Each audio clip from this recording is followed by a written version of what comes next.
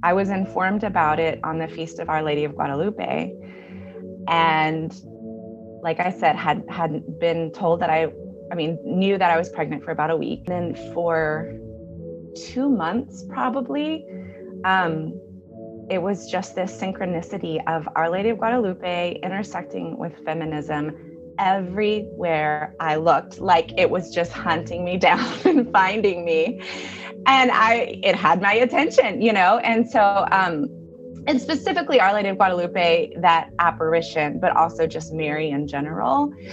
And I had already started asking questions about what if, one of some of these huge parts of what we call Mariology in the Catholic Church are really archetypes of the divine and ways that we have access to parts of God that we don't otherwise give ourselves permission to access.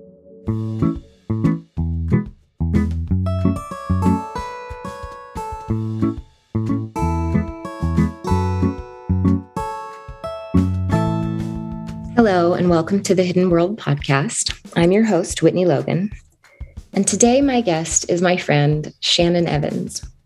Shannon is a mother of 5, a writer in the contemplative Catholic tradition, and a bold and fiery feminist. Her new book, Rewilding Motherhood, is an exquisite exploration of the spiritual possibilities at the heart of motherhood. Today, Shannon and I talk a lot about God as mother because, well, there simply cannot ever be enough conversations about this experience of the divine. Shannon is a visionary, a mystic, and a medicine woman. Welcome to this week's episode of The Hidden World.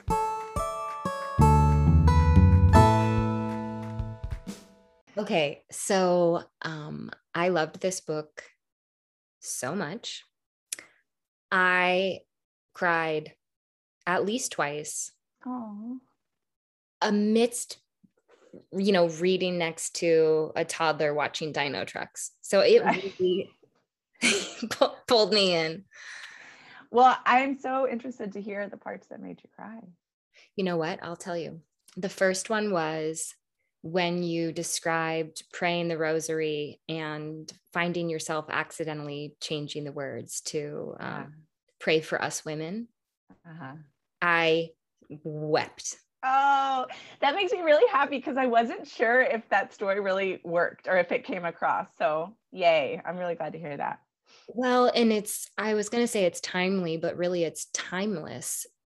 And I mean to be gender affirming in all of my pronouns and descriptions of gender identities. But I think that, female bodied people have been abused and tormented and marginalized and oppressed forever.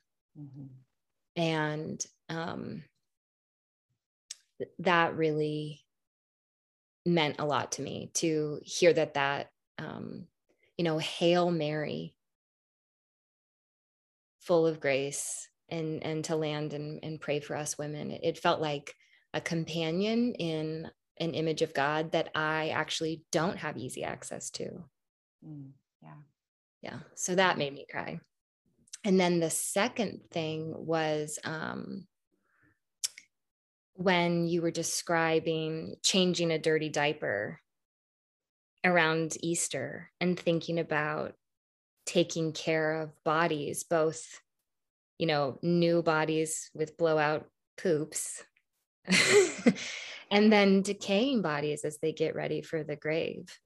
And this being a way of communion with God, of God with us as like a holy, sacred portal that is unique culturally and socially and biologically to either women or female bodied folks. Yeah. Oh, I love it. Thanks for telling me. But I actually kind of wanted to start this conversation by, the book is about motherhood. And it's also, to me, it felt like really about the God, our mother, mother God, the feminine face of God. And I want to know your history with, I suppose I want to call it almost like that breakthrough, Yeah. because it's extraordinary in a Protestant or a Catholic tradition. Yeah. Yeah. I mean, I think we're seeing it starting to rise, across different traditions and spiritualities. And that's really exciting to see. So I feel like a small part of like a rising tide. Um, but yeah, it was a turning point for me about 3 years ago when something happened with a ministry that I wrote for professionally, and basically was my voice was silenced by a male authority, and this was a women's ministry, and he was not directly involved with it, as he should not have been. And anyways, but it happened. Ultimately, the people who ran it did feel like he was an authority over them, and so they had to make the decision that they didn't even want to make, to cut something, a project that I had done for them. And it on paper, it doesn't seem life-changing, but it just snapped something awake in me that I had really repressed, of like, I think my spiritual journey has just been so winding. Like you said, like I grew up moderate Baptist, with parents who were devout but not evangelical, very focused on like mercy and justice. And then I kind of went super evangelical charismatic in college and after, and then kind of the Catholic Church kind of felt like something new, but also kind of returning somehow to where I had started, as far as what was emphasized. I think a lot of like how you live, not necessarily like specific beliefs. And yeah, so I think in order to find a home somewhere, I had let myself be okay with things that really weren't okay with me. And I had kind of made excuses for them, or explained them away, or just said, I think that things will change in the future. And I am talking specifically about like official Catholic teaching, but also just within Christianity as a tradition in of itself. So this happened, and it was just like, at the same time, like a week before this happened, I had found out that I was pregnant, and it was a surprise. It was not planned. It was not sought after, but I just knew in every fiber of my being that it was a girl. And I have 4 boys. And I have hoped that different pregnancies would be girls. In the end, I'm cuckoo about my boys. I love my boys so much. So this is, but I have never been so sure about, a sex of the baby. And so when this happened, I was informed about it on the Feast of Our Lady of Guadalupe. And like I said, had been told that knew that I was pregnant for about a week. And then for 2 months, probably, it was just this synchronicity of Our Lady of Guadalupe intersecting with feminism everywhere I looked. Like it was just hunting me down and finding me. And it had my attention, and so, and specifically Our Lady of Guadalupe, that apparition, but also just Mary in general. And I had already started asking questions about, like, to myself, in prayer, about essentially like, what if, one of some of these huge like parts of what we call Mariology in the Catholic Church are really archetypes of the divine, and ways that we have access to parts of God that we don't otherwise give ourselves permission to access. And so it kind of had already become really intriguing to me. So when this happened, and it was like every left and right I looked, she was there. The day I was able to find out early, I found out at 12 weeks, with a genetic test, because I was 36, that the baby was a girl. And I like dropped to my knees and just wept and wept and wept, because it was so much more than having a daughter. It was about this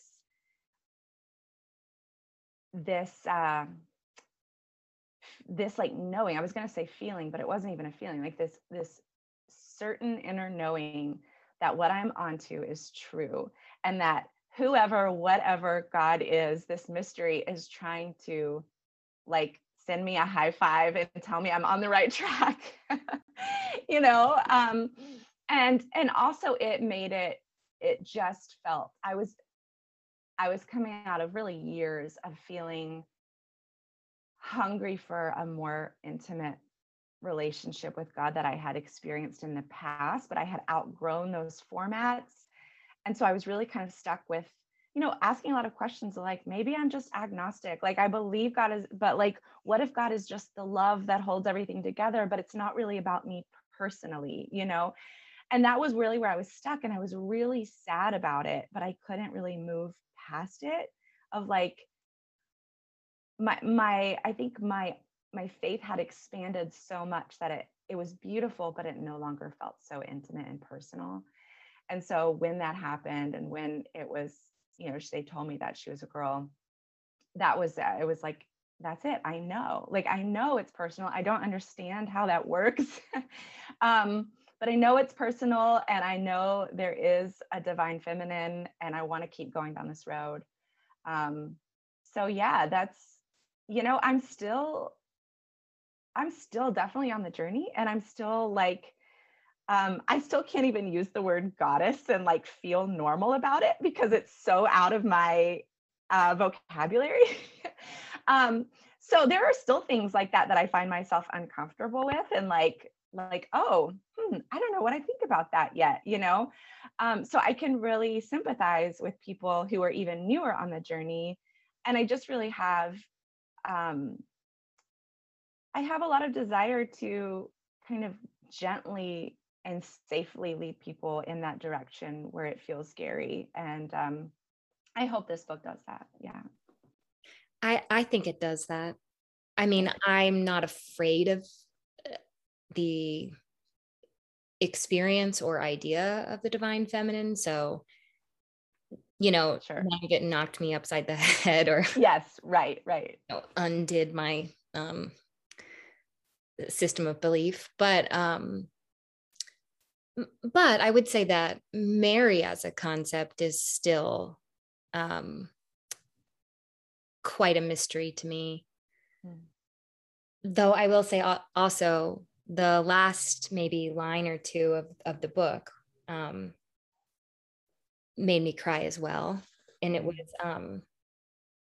the end of Clarissa Pinkola Estes quote, and then your little follow-up, which is which she says, Holy Mother is not meant to be a fence.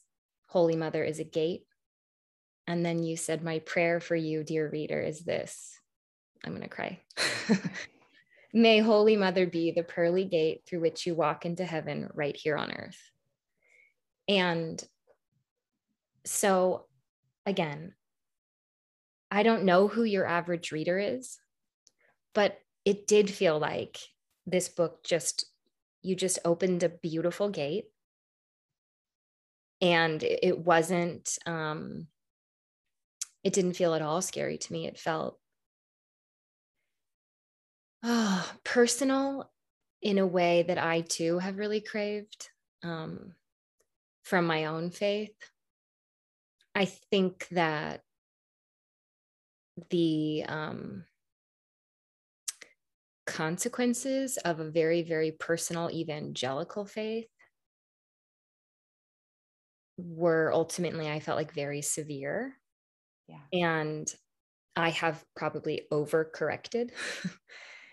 And like you, I wouldn't necessarily consider myself agnostic, but in an effort to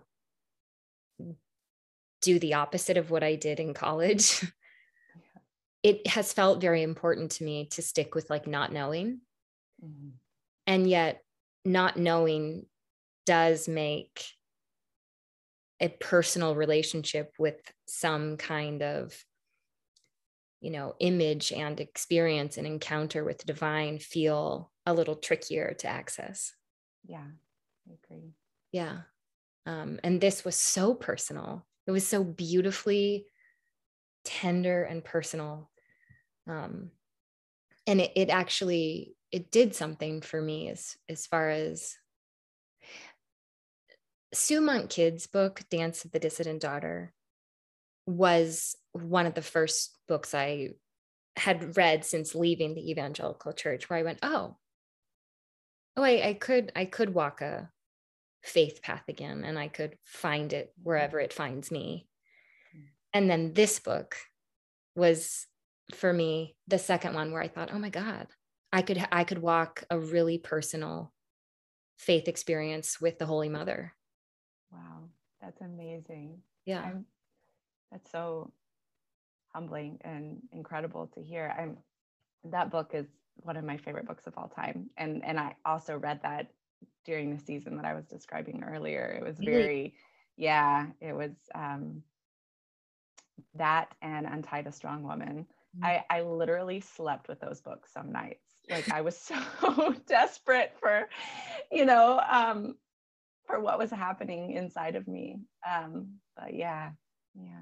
Tell Thanks for me sharing. more about, so after you found out your daughter's sex, tell me more about what you did next, how I hear you saying that these images of Mary, but specifically Our Lady of Guadalupe, right? Mm-hmm. Were finding you. Mm-hmm. Once you had that moment where you fell to your knees and you were crying, what did you do next? How did you move toward, what was moving toward you? Yeah. I actually walked upstairs to my bedroom, and um, I have this art piece by my friend who I reference in the book, who lives across the street from me. And she's not Catholic and doesn't necessarily have devotion to Mary. I think just one time she just made this art piece of Mary, and it's she doesn't have a face. It's like her torso and her arms extending towards you, and I love that because it's kind of a nod to the mystery of it all. Anyway, so I went upstairs and I put my hand on that, and I just said thank you, because it just felt like it was straight from her, from the Divine Mother, Mary, whatever that distinction or mystery is. I don't pretend to know it all, but yeah. Well, and then I called my sister, of course, and like we cried together because we were so happy. But yeah, that was what I did immediately after. And then, did you mean immediately, or did you mean? I meant both. Yeah. Yeah. Yeah, I think I actually had the incredible fortune of part of this, all the synchronicity and stuff. I ended up going on this retreat in Phoenix with these incredibly wise and attuned women. And it was like a group of 12 of us. I didn't know anybody, but I had basically they had posted about it. I like knew one of the leaders as an acquaintance. And as she's promoting this retreat that was going to be, in February, this was in December, she posted a picture of Our Lady of Guadalupe. She's not Catholic. None of them are Catholic. And she wrote a quote from Sue Monk Kidd as the caption. And this was like on Instagram. And I was like, I think I'm supposed to go to your retreat. And she even gave me a scholarship and everything. It was amazing. But yeah, the retreat itself was two of the women there I had connections to from the former missions organization that we had been with when we were evangelical. I had never met them before, but we had this connection. There were several, maybe two women who were married, three in all who were queer, and just having them represented and just bringing their experience I learned so much, honestly, about the expansiveness of God and like how that road has looked on their journey. That was really beautiful. And then, and then the one leader who had posted that is now like one of my best friends. And anyway, it was just this really, for all of us, this unexpectedly intimate and holy time. And so that was such a gift to have a set apart way to acknowledge what was happening in my life. And like, in retrospect, I'm so glad that lined up, because now I'm like, oh yeah, I needed a way to get out of my life and process what was happening, because this is like a lot of intense change going on.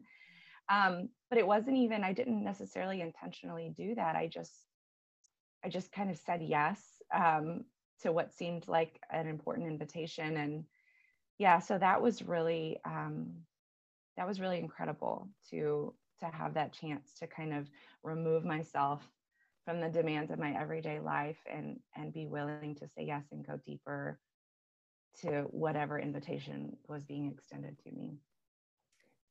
This is making me think about how critical it may be to step outside of like almost step off the conveyor belt that just moves underneath us, which is a very, I think, masculine mode of operating. We have a society organized around, and when I say masculine, I mean like yang, soul, ideas of like productivity and achievement. And what can happen in this space where you step outside of that and gather, and how that used to be a part of the rhythm of every menstruating woman's life. Because a lot of my most intimate, deeply embodied spiritual transformations have occurred in, week-long silent immersions or non-dual embodiment trainings, or like when I was trying to get pregnant with my first, I happened to be on this training retreat for therapists with this woman named Judith Blackstone. She teaches this process called the realization process.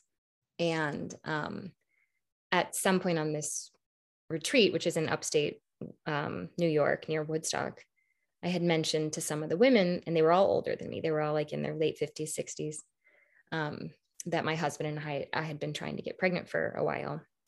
And one of them said, why don't you meet us in the temple? There was like a Buddhist temple in the place we were staying, after dinner tonight, and we'll have a little ceremony. And I went in there, and they sang songs to me and laid me down and like brushed my hair and put oil on my feet and my hands and my head and said blessings and like braided my hair and then all held me. Wow. And I was just like, what in the world? How is this not a part of every single person's initiation into becoming a mother? Yeah. Oh man. I feel that so strongly. I feel so starved for that kind of nurture from other women. When we were missionaries, when we lived in Indonesia, care like that was much more normal and much more accessible and much less stigmatized as something really eccentric and weird.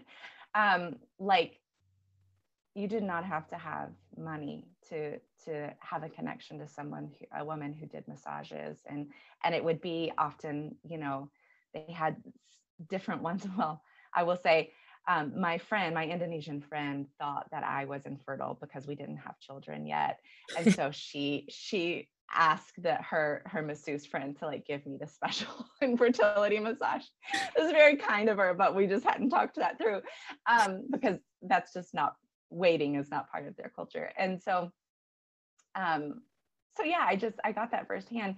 But then it not necessarily because of that, but pretty soon and during our time there, I got really depressed, and seemingly unconnected to that depression, but now it makes total sense. I scheduled a line item in our budget for me to get touched by women. So like get massages, they have like this thing called a cream bath, where they wash your hair, and it's really amazing and lovely. And it's just like this really calming experience. So, one of those things, a pedicure maybe, but something where I'm getting nurtured by other women. And I think about that all the time of how I needed that. And honestly, like you're saying, I think it actually, there was a lot going on. A lot was breaking down on me, within me at that time. It did feel like almost an initiation that was extended, and I didn't really realize what was happening. But it made me long for that and see the need for that, and to honor that. And I'm so committed to doing that for my daughter. But I want more ways to do it for myself too, Mm-hmm. Yeah. Anyways, I love that. And for other women, it's, something that I have experienced and observed as an American Midwestern woman. White and I suppose upper middle class, that there's oftentimes a lot of competition between women, which feels very, to me, like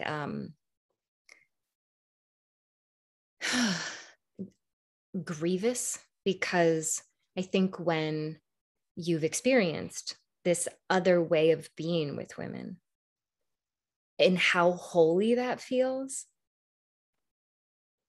it feels like an absence of God in that competitive space. Yeah. Like, just, I feel aggrieved. The distance feels profoundly sad. Yeah, I think that's really true. I think a lot of us feel that and can only really verbalize it as a longing for friendship or a loneliness, and those things are true. But yeah, I think it's not, when we frame it that way, it feels like a problem that I have as an individual, that I just don't have anyone around me that I can connect with, that I feel close to, or I don't have a way of making friends in this season of life, or whatever reason feels true. But I think, like what you're saying, is like when we zoom out a little bit and see it as more of a systemic issue. And really, like you said, I mean, we are meant to kind of have that time at regular intervals, during menstruation, during, trying to conceive, or during pregnancy, right after birth, like during menopause, when you get your first period, menses. There are so many times in a woman's life when historically we did gather around each other and extend nurture and care and solidarity. And now we don't do that at any of those times. I mean, maybe after birth, but not in a way that we really need. And I think that's probably more rare than is the norm. Yeah, no, I mean, everybody brings meals by and wants to see the baby. But what I always desperately needed was somebody to come into my intimate chaos. Not for me to have to like get dressed and welcome them in and let them hold the baby and thank them for the food. But right. somebody to come into like the gnarly intimacy of that period and not just hold the baby, but like really hold me. Yeah. Like, make me laugh, tell me that there is another side to get to, right. Wash some laundry, make a joke about how the bathroom looks like a murder scene. I mean, like really. Yes, totally. And for me, the only people who were able to do that were women who had somewhat recently given birth themselves. And I look back before I gave birth, how little support I gave the women in my life who had given birth, because it is not part of our culture. Like, it is not in our awareness. And even women who, birthed their children decades ago seem to have kind of forgotten what it's like and what they need, because the culture has sort of erased all of that. So yeah, I mean, I don't know. I think it's something that I would like to see remedied, and I don't know what else to do besides just, the cliche, be the change you want to see in the world, or write books about it. I don't know. Yeah, I think your book might help. Or at least help the people that it lands with, Yeah.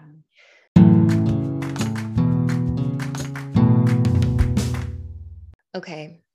I want to talk more about the way connecting to the Holy Mother, the Divine Mother, has transformed your relationship with your personal experience of mothering. Yeah. It'll come as no surprise since you've read this book, but it has really opened up permission to trust myself and to be honest with myself. And those are things that were not very active in my consciousness for a long, long time. I'm an Enneagram 9, so I'm very, I can just repress till the cows come home, just shove it all down until it explodes. But yeah, that has been, and I think that the theme runs through the book because it is so freshly running through me of like, and I believe that women, almost every woman I know struggles to do that, to be fully honest with herself and then to trust what she hears from herself, so that has changed on a practical level what motherhood looks like for me, because I went from, being a stay-at-home mom who would get 2 or 3 hour chunks of childcare to write on the side. And I did that for years, and but still felt like suffocated and depleted. And I'm someone who always dreamed of being a mother. Like when I was 12, I was like thinking of baby names for my kids. Like at one point I wanted 10 of them. I made it halfway there before I threw in the towel. but so I think to come to terms with the truth that being with them 24/7 is not for me. It's not working for me, and I don't know that I didn't experience it as a societal pressure or even a religious pressure. Maybe at the very beginning I did, within my church. But I think I just more felt stuck of like, well, how would I afford childcare? How would I, I've been out of the workforce for years. How would I even be qualified for a job? Like it just felt impossible. And I felt stuck, and I felt angry about being stuck, and pretty common experiences for women right now, especially in a pandemic, I think. But so I think that admission to myself and the ability to now acknowledge those needs and feelings as legitimate and as pointers to something that needs to change. My husband happened to be at a point where he was ready to leave the job that he was in. And so a year ago, we switched, and I actually crafted this job description and pitched it to a nonprofit organization that I had written for. And they brought me on. I was only contract, but I worked for them for a year, and was able, between that and writing the book, was able to bring in a full-time salary. And my husband went to spiritual direction on the side, and then became the primary caregiver and the one who cooks the meals and all of that stuff. And just recently, I got a new job that is more long-term and salaried and everything, but I wouldn't have gotten that had I not had the experience of the first job. So it's had very practical, going back to why I'm talking about this, the exploration of the divine feminine, and what I kind of refer to as a feminine spirituality, had very real practical implications in my everyday life. And it's not like suddenly all of my family problems have left, but I will say I am much more healthy, and I am in a place where I'm able to, when I am with my children, be fully present with them, be delighted and not exhausted by them most of the time, not always, I'm gonna be honest, but yeah, just going, there's an element of feeling proud of myself for change, when I felt really stuck, for finding a way to change. And so in that, I think agency has been that's a pretty succinct umbrella word that I could give for a lot of these practical implications. Yeah. Yeah.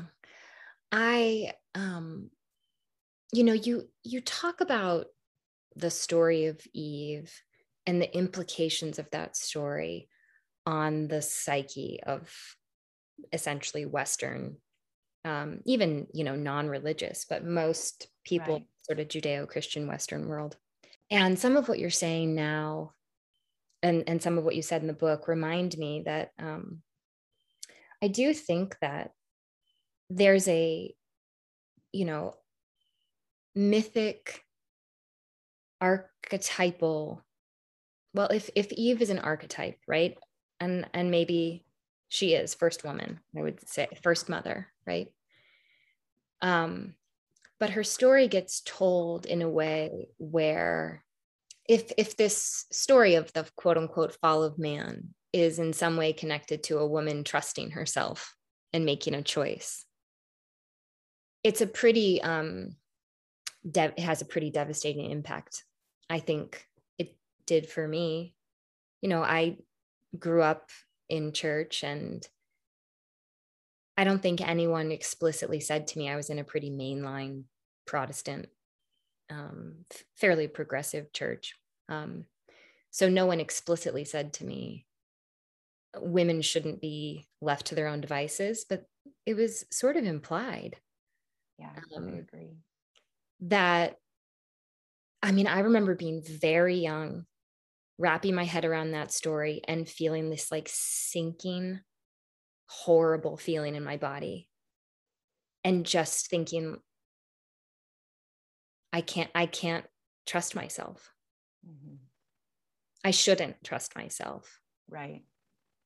Also, wanting things is bad. Yeah. Yeah. It's such a confusing story. I feel I've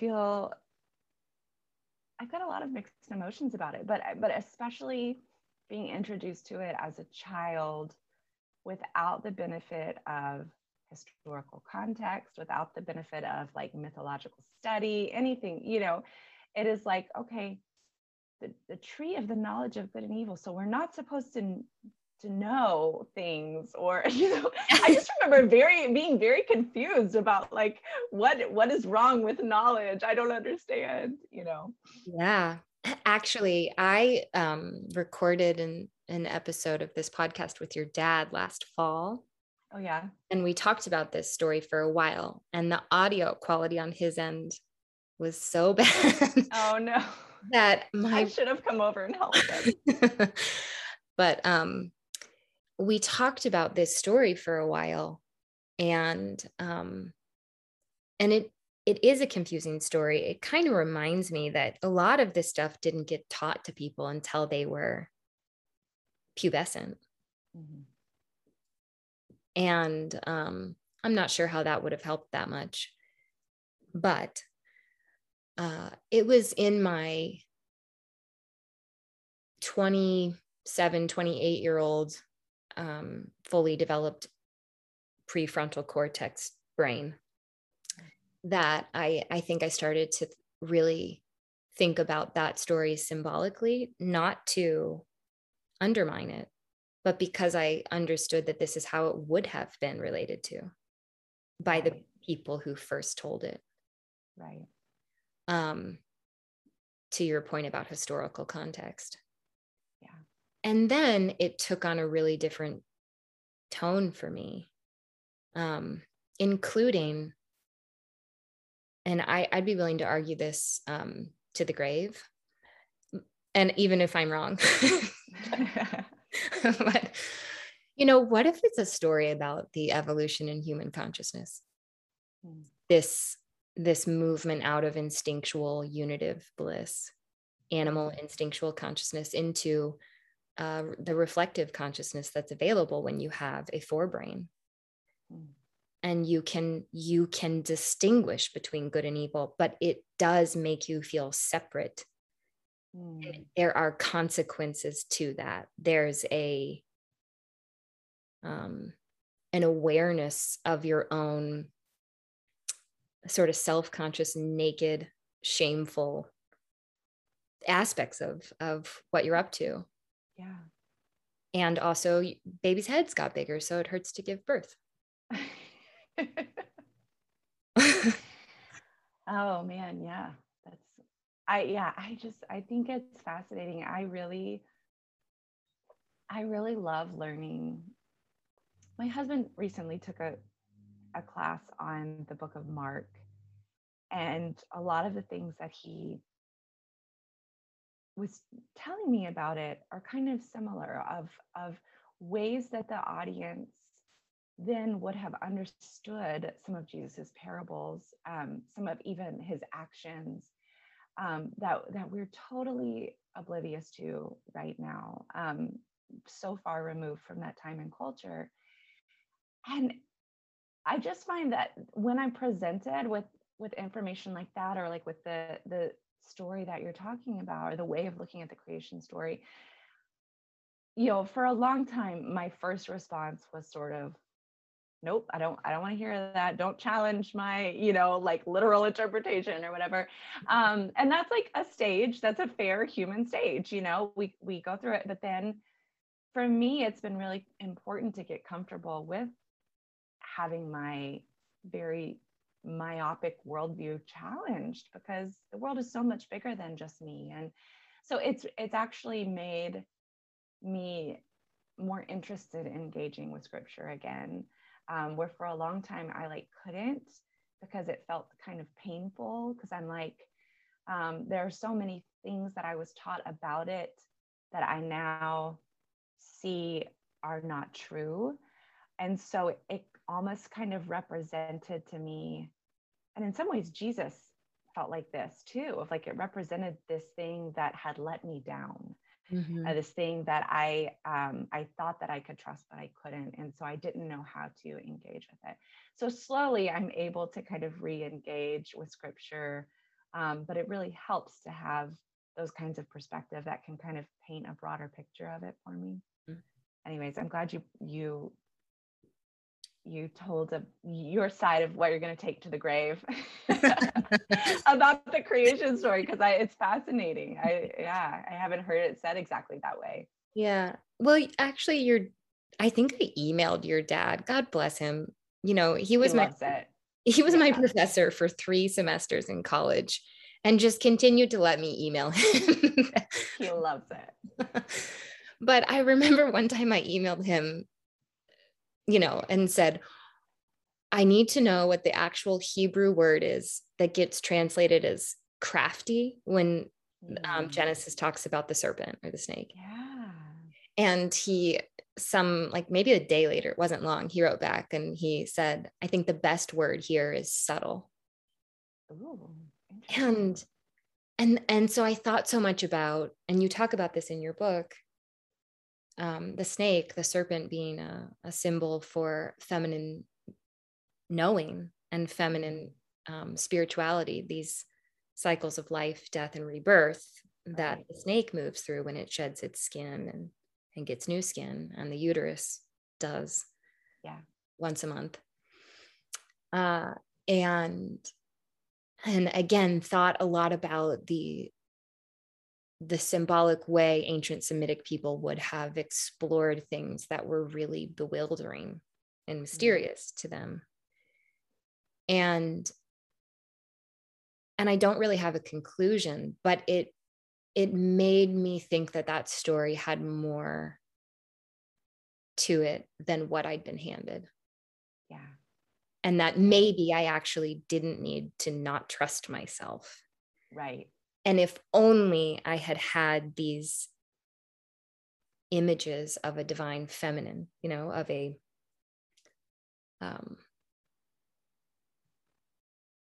that might have been more accessible earlier too, which I think is a remarkable thing that you highlight over and over again in a way that needs to be highlighted over and over again. Yeah. And Sue Monk Kidd's book did that too. Yeah, I think it might have been her book that introduced me to that, not just idea, but that truth of, in ancient times, that was, goddesses were frequently pictured with serpents. It was very, very well understood, very commonly understood that it was a feminine symbol. And just the way that she explored that in the book really got me interested in it. And I had two dreams within like a week of each other that had to do that featured snakes in the dream. And one was kind of scary and threatening and invasive and violating. And then the next one was very restorative and peaceful and integrated, I would say.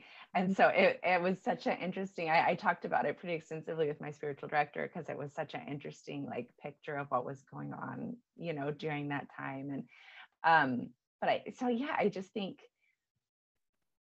but I think had I not been aware that that's what snakes kind of represent, and had I not had that in my own consciousness, dreaming about snakes would have just been like horrifying and like a nightmare, or whatever. I would have not wanted to explore it. And so even the more the more you grow is the deal, right?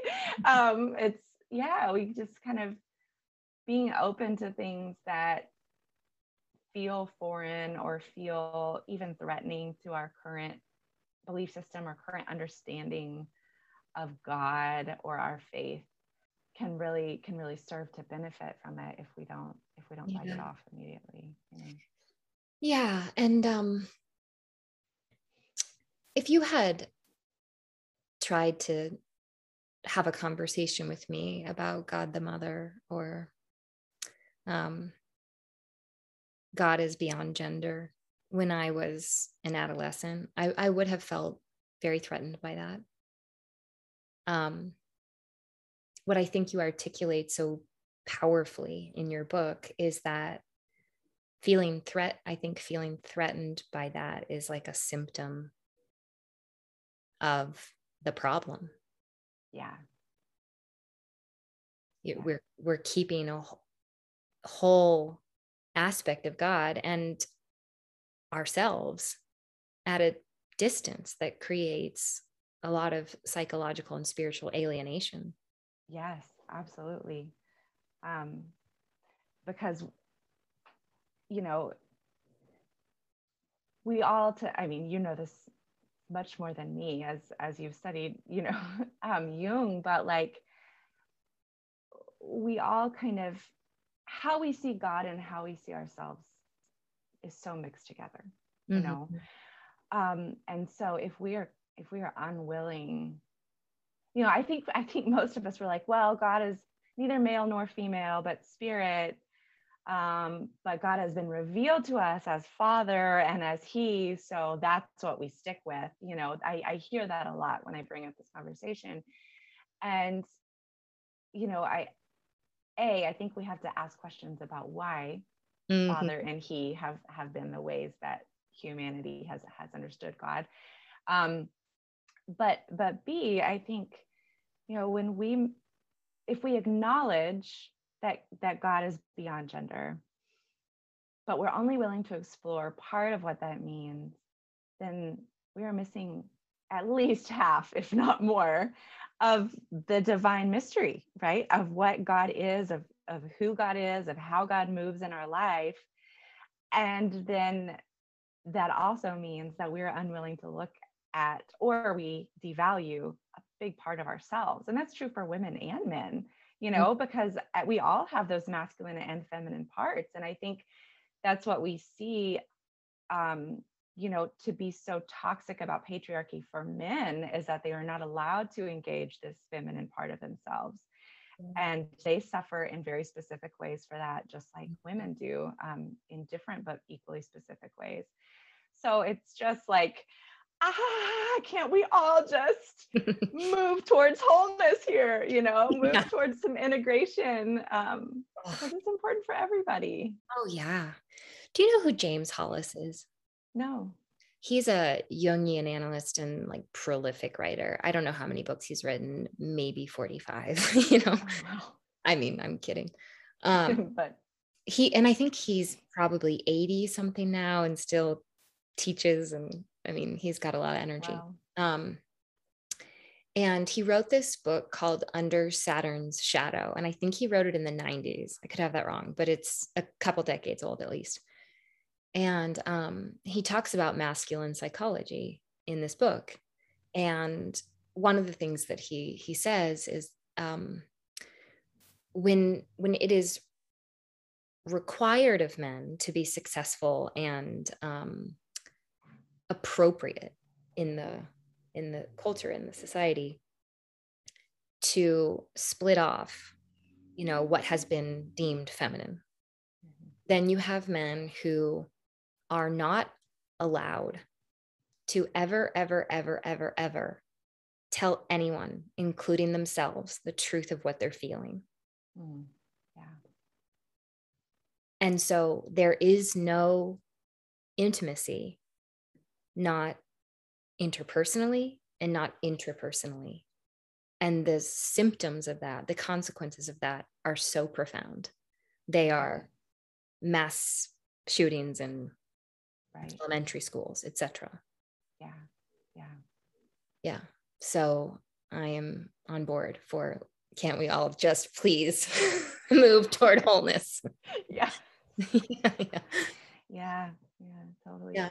So you also talk in your book, which I think is really gorgeous, about you know, tending to the tasks, or the I think you call them domestic, but you know, caretaking, tending to the domestic universe as a way of practicing communion with God, of being in lockstep with God. And this was like medicine to me, because I know this in my head, and I am deeply resistant. Me too. That's why I had to write it for myself.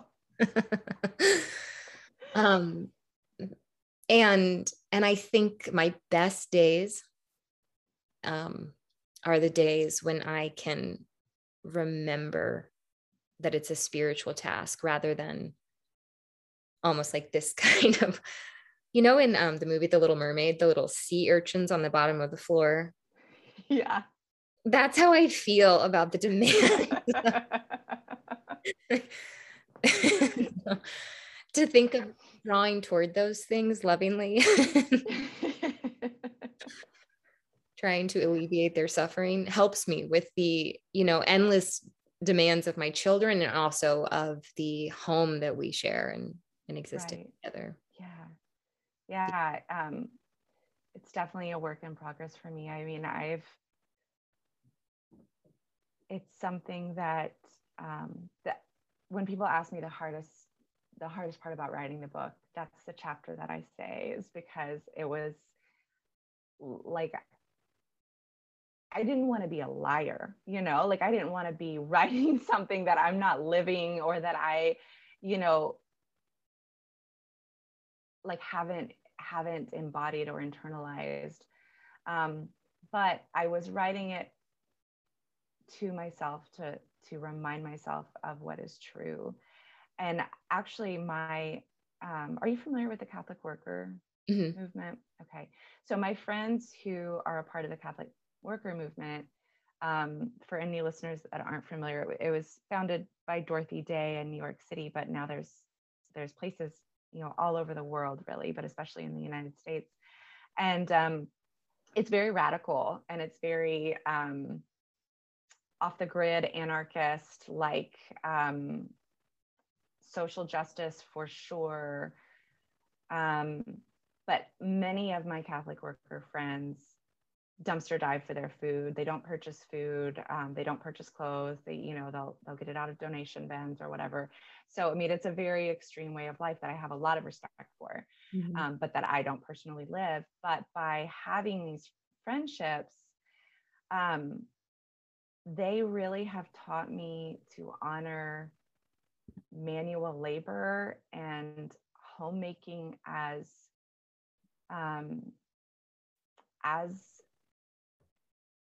a radical act of care, as like a radical statement against consumerism and against capitalism and against greed. And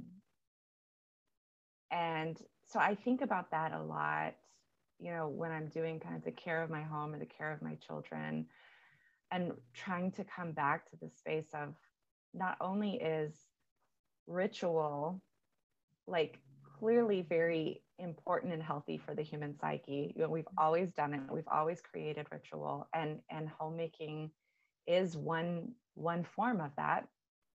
But also creating a space, a sense of place, no matter, if you're on a farm or if you're in the suburbs, but creating and tending to a place, I think is a spiritual discipline that teaches us what it means to belong somewhere, to belong to other people, how to live in community with other people, but how to belong to a certain place on the earth, no matter what that looks like, a high rise in New York City, or, my nasty, weed ridden yard here in the Midwest.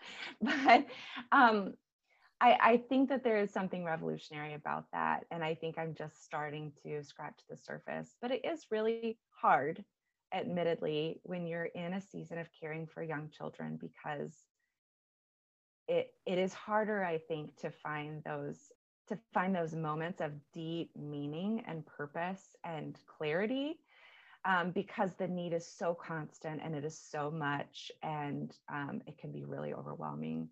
So I wanted to include the chapter to just kind of offer some space to meditate on those things, and to kind of clear our heads and kind of renew our vision for it. You did that. It was very inspiring to me. Oh, good. It really turned my bad mood around that day. That day, yeah. Yeah. Good. I do think it's a big part of most contemplative traditions. I mean, I spent 7 years kind of flirting at the edges of different Buddhist traditions. Yeah. And I didn't ever feel like I could take precepts and become a Buddhist, because like in my bones and lineage and psyche, I'm Christian, Yeah. But I remember I went to this Zen Buddhist temple on New Year's Eve one night, and it was snowing. This was in Chicago. And there, one of the resident monks was outside and shoveling the snow, salting the walk, shoveling again, salting the walk. And I could see it on the whole walk down the street to the temple, because the snow was like really coming down. And so he just kept at it. And I was there with a friend, and this friend, when we got up, said to him, he said, well, this seems to be an ongoing problem. And the man paused, looked up, and he said, like very gently, he said, well, it's ongoing, but I wouldn't call it a problem. And I was like, that's why you bother to do this manual labor, chores, work. It's because it's almost like all that instant gratification,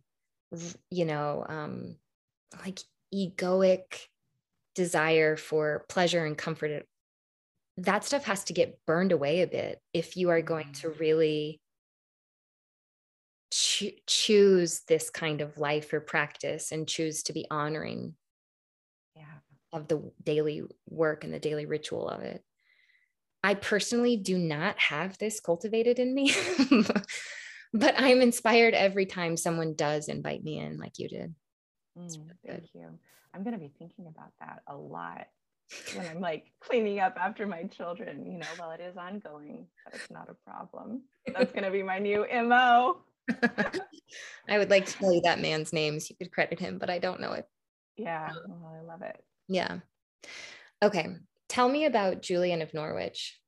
She's fascinating. So I started reading her because writers that I admired, contemporary writers that I admired and respected, women, kept referencing her. So I was like, okay, I need to go straight to the horse's mouth and actually read her work. So this was a couple of years ago, I guess. And I was so delighted with what I found.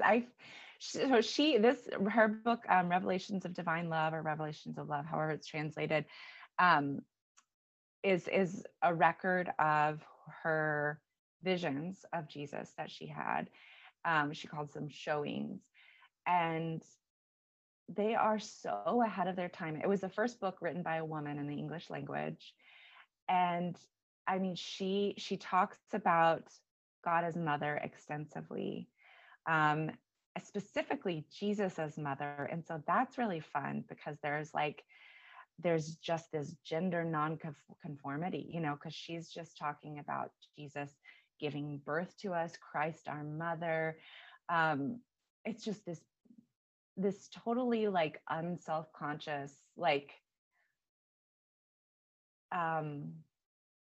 offering that was really brave in its time for her to do that. I mean, she could have been killed for what she said.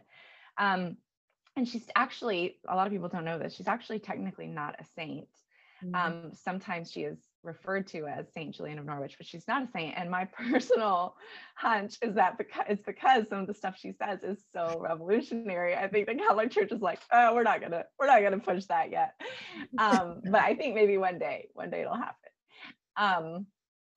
But yeah, and she also wrote really surprisingly about sin, and in a way that, in my book, I draw parallels to the Buddhist tradition, which is sort of like sin is not, almost as I think what she says is sin is no thing. She saw that sin is no thing. It's basically what we do with it, but like it's gone, it's out there into the world.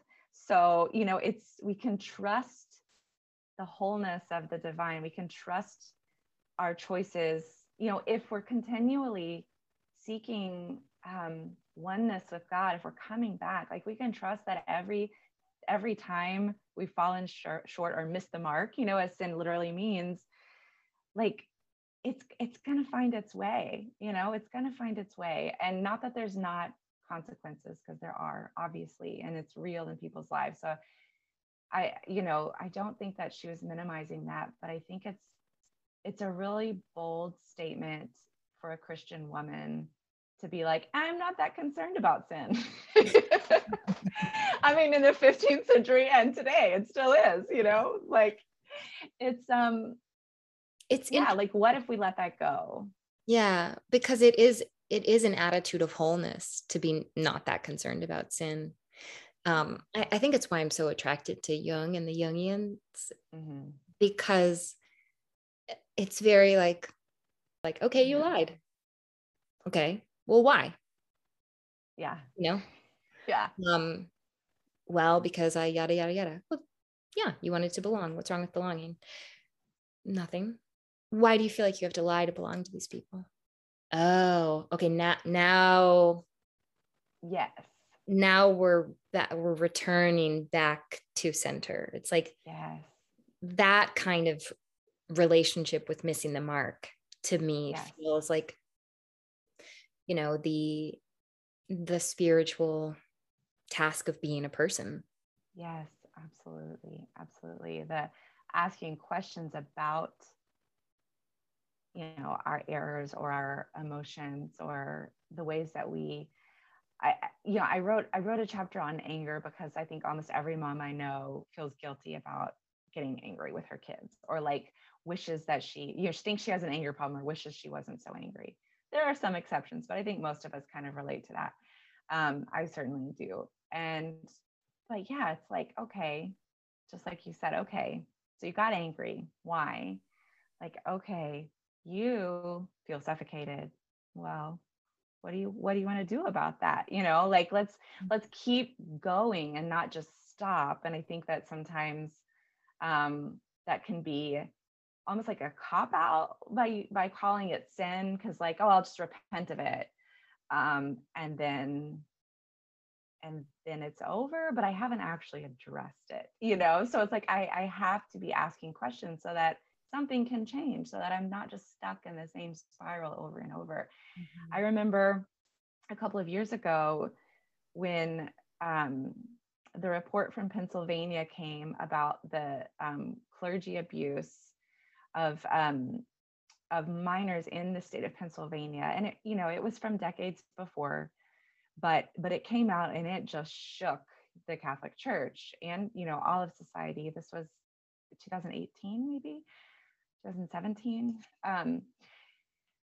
and I heard one priest say, like, we need holiness in the priesthood. So like, what can you do? You can pray for holiness. And I'm like, I don't think that's gonna get us anywhere. Like, that's just like, it's using sin as a scapegoat and not being willing to look at the underlying issues and asking why. And so, just like I want that happening in that huge situation, I also want that happening in my own life of like, well, it's not enough to just label it as sin and say I just need to be more holy. Like I've got to be asking why the sin is happening, or why I'm missing the mark and what I know to be the way of goodness and holiness. And anyway, it's a good rabbit trail to go down. That example with the priests and the clergy abuse of minors, I was attending some sort of presentation at the Jung Institute years and years and years ago in Chicago. And there was a former priest and a former nun who had left the Catholic Church to become Episcopalian so they could marry each other. They like fell. Oh yeah, I think I know them. The Lavins? Yes. I don't know them personally, but I've heard of it. Okay. Yeah. Tom and Mary Ellen, or Tom and Ellen, I forget. And they were talking about this. It wasn't the topic of the presentation, but it came up. And one of them said, well, in some way, this is the consequence of demanding that we split off sexuality. Yeah. So if you can't let something in the front door of consciousness, it will come in the back door and possess you in ways you'll never admit. Yeah. And and so they had been in this universe. It wasn't like they were speaking from the outside and condemning something they didn't understand. There was this really intimate understanding, I thought, of the problem there. Like, it's to make sexuality unholy, it becomes unholy. Yes, absolutely. That's so true. And, I mean, I know that they would say, oh no, sexuality is not unholy, but what is communicated is that it is. During that time I heard a homily by Father Richard Rohr, who said something really similar, and I really appreciated, coming from a celibate man, who was saying, like, very few people are meant to live celibate lives, and it's basically the same thing. If you don't let something come in the front door, it'll come through the back door. I think he actually used that exact same metaphor. Yeah. Oh, wow. Yeah.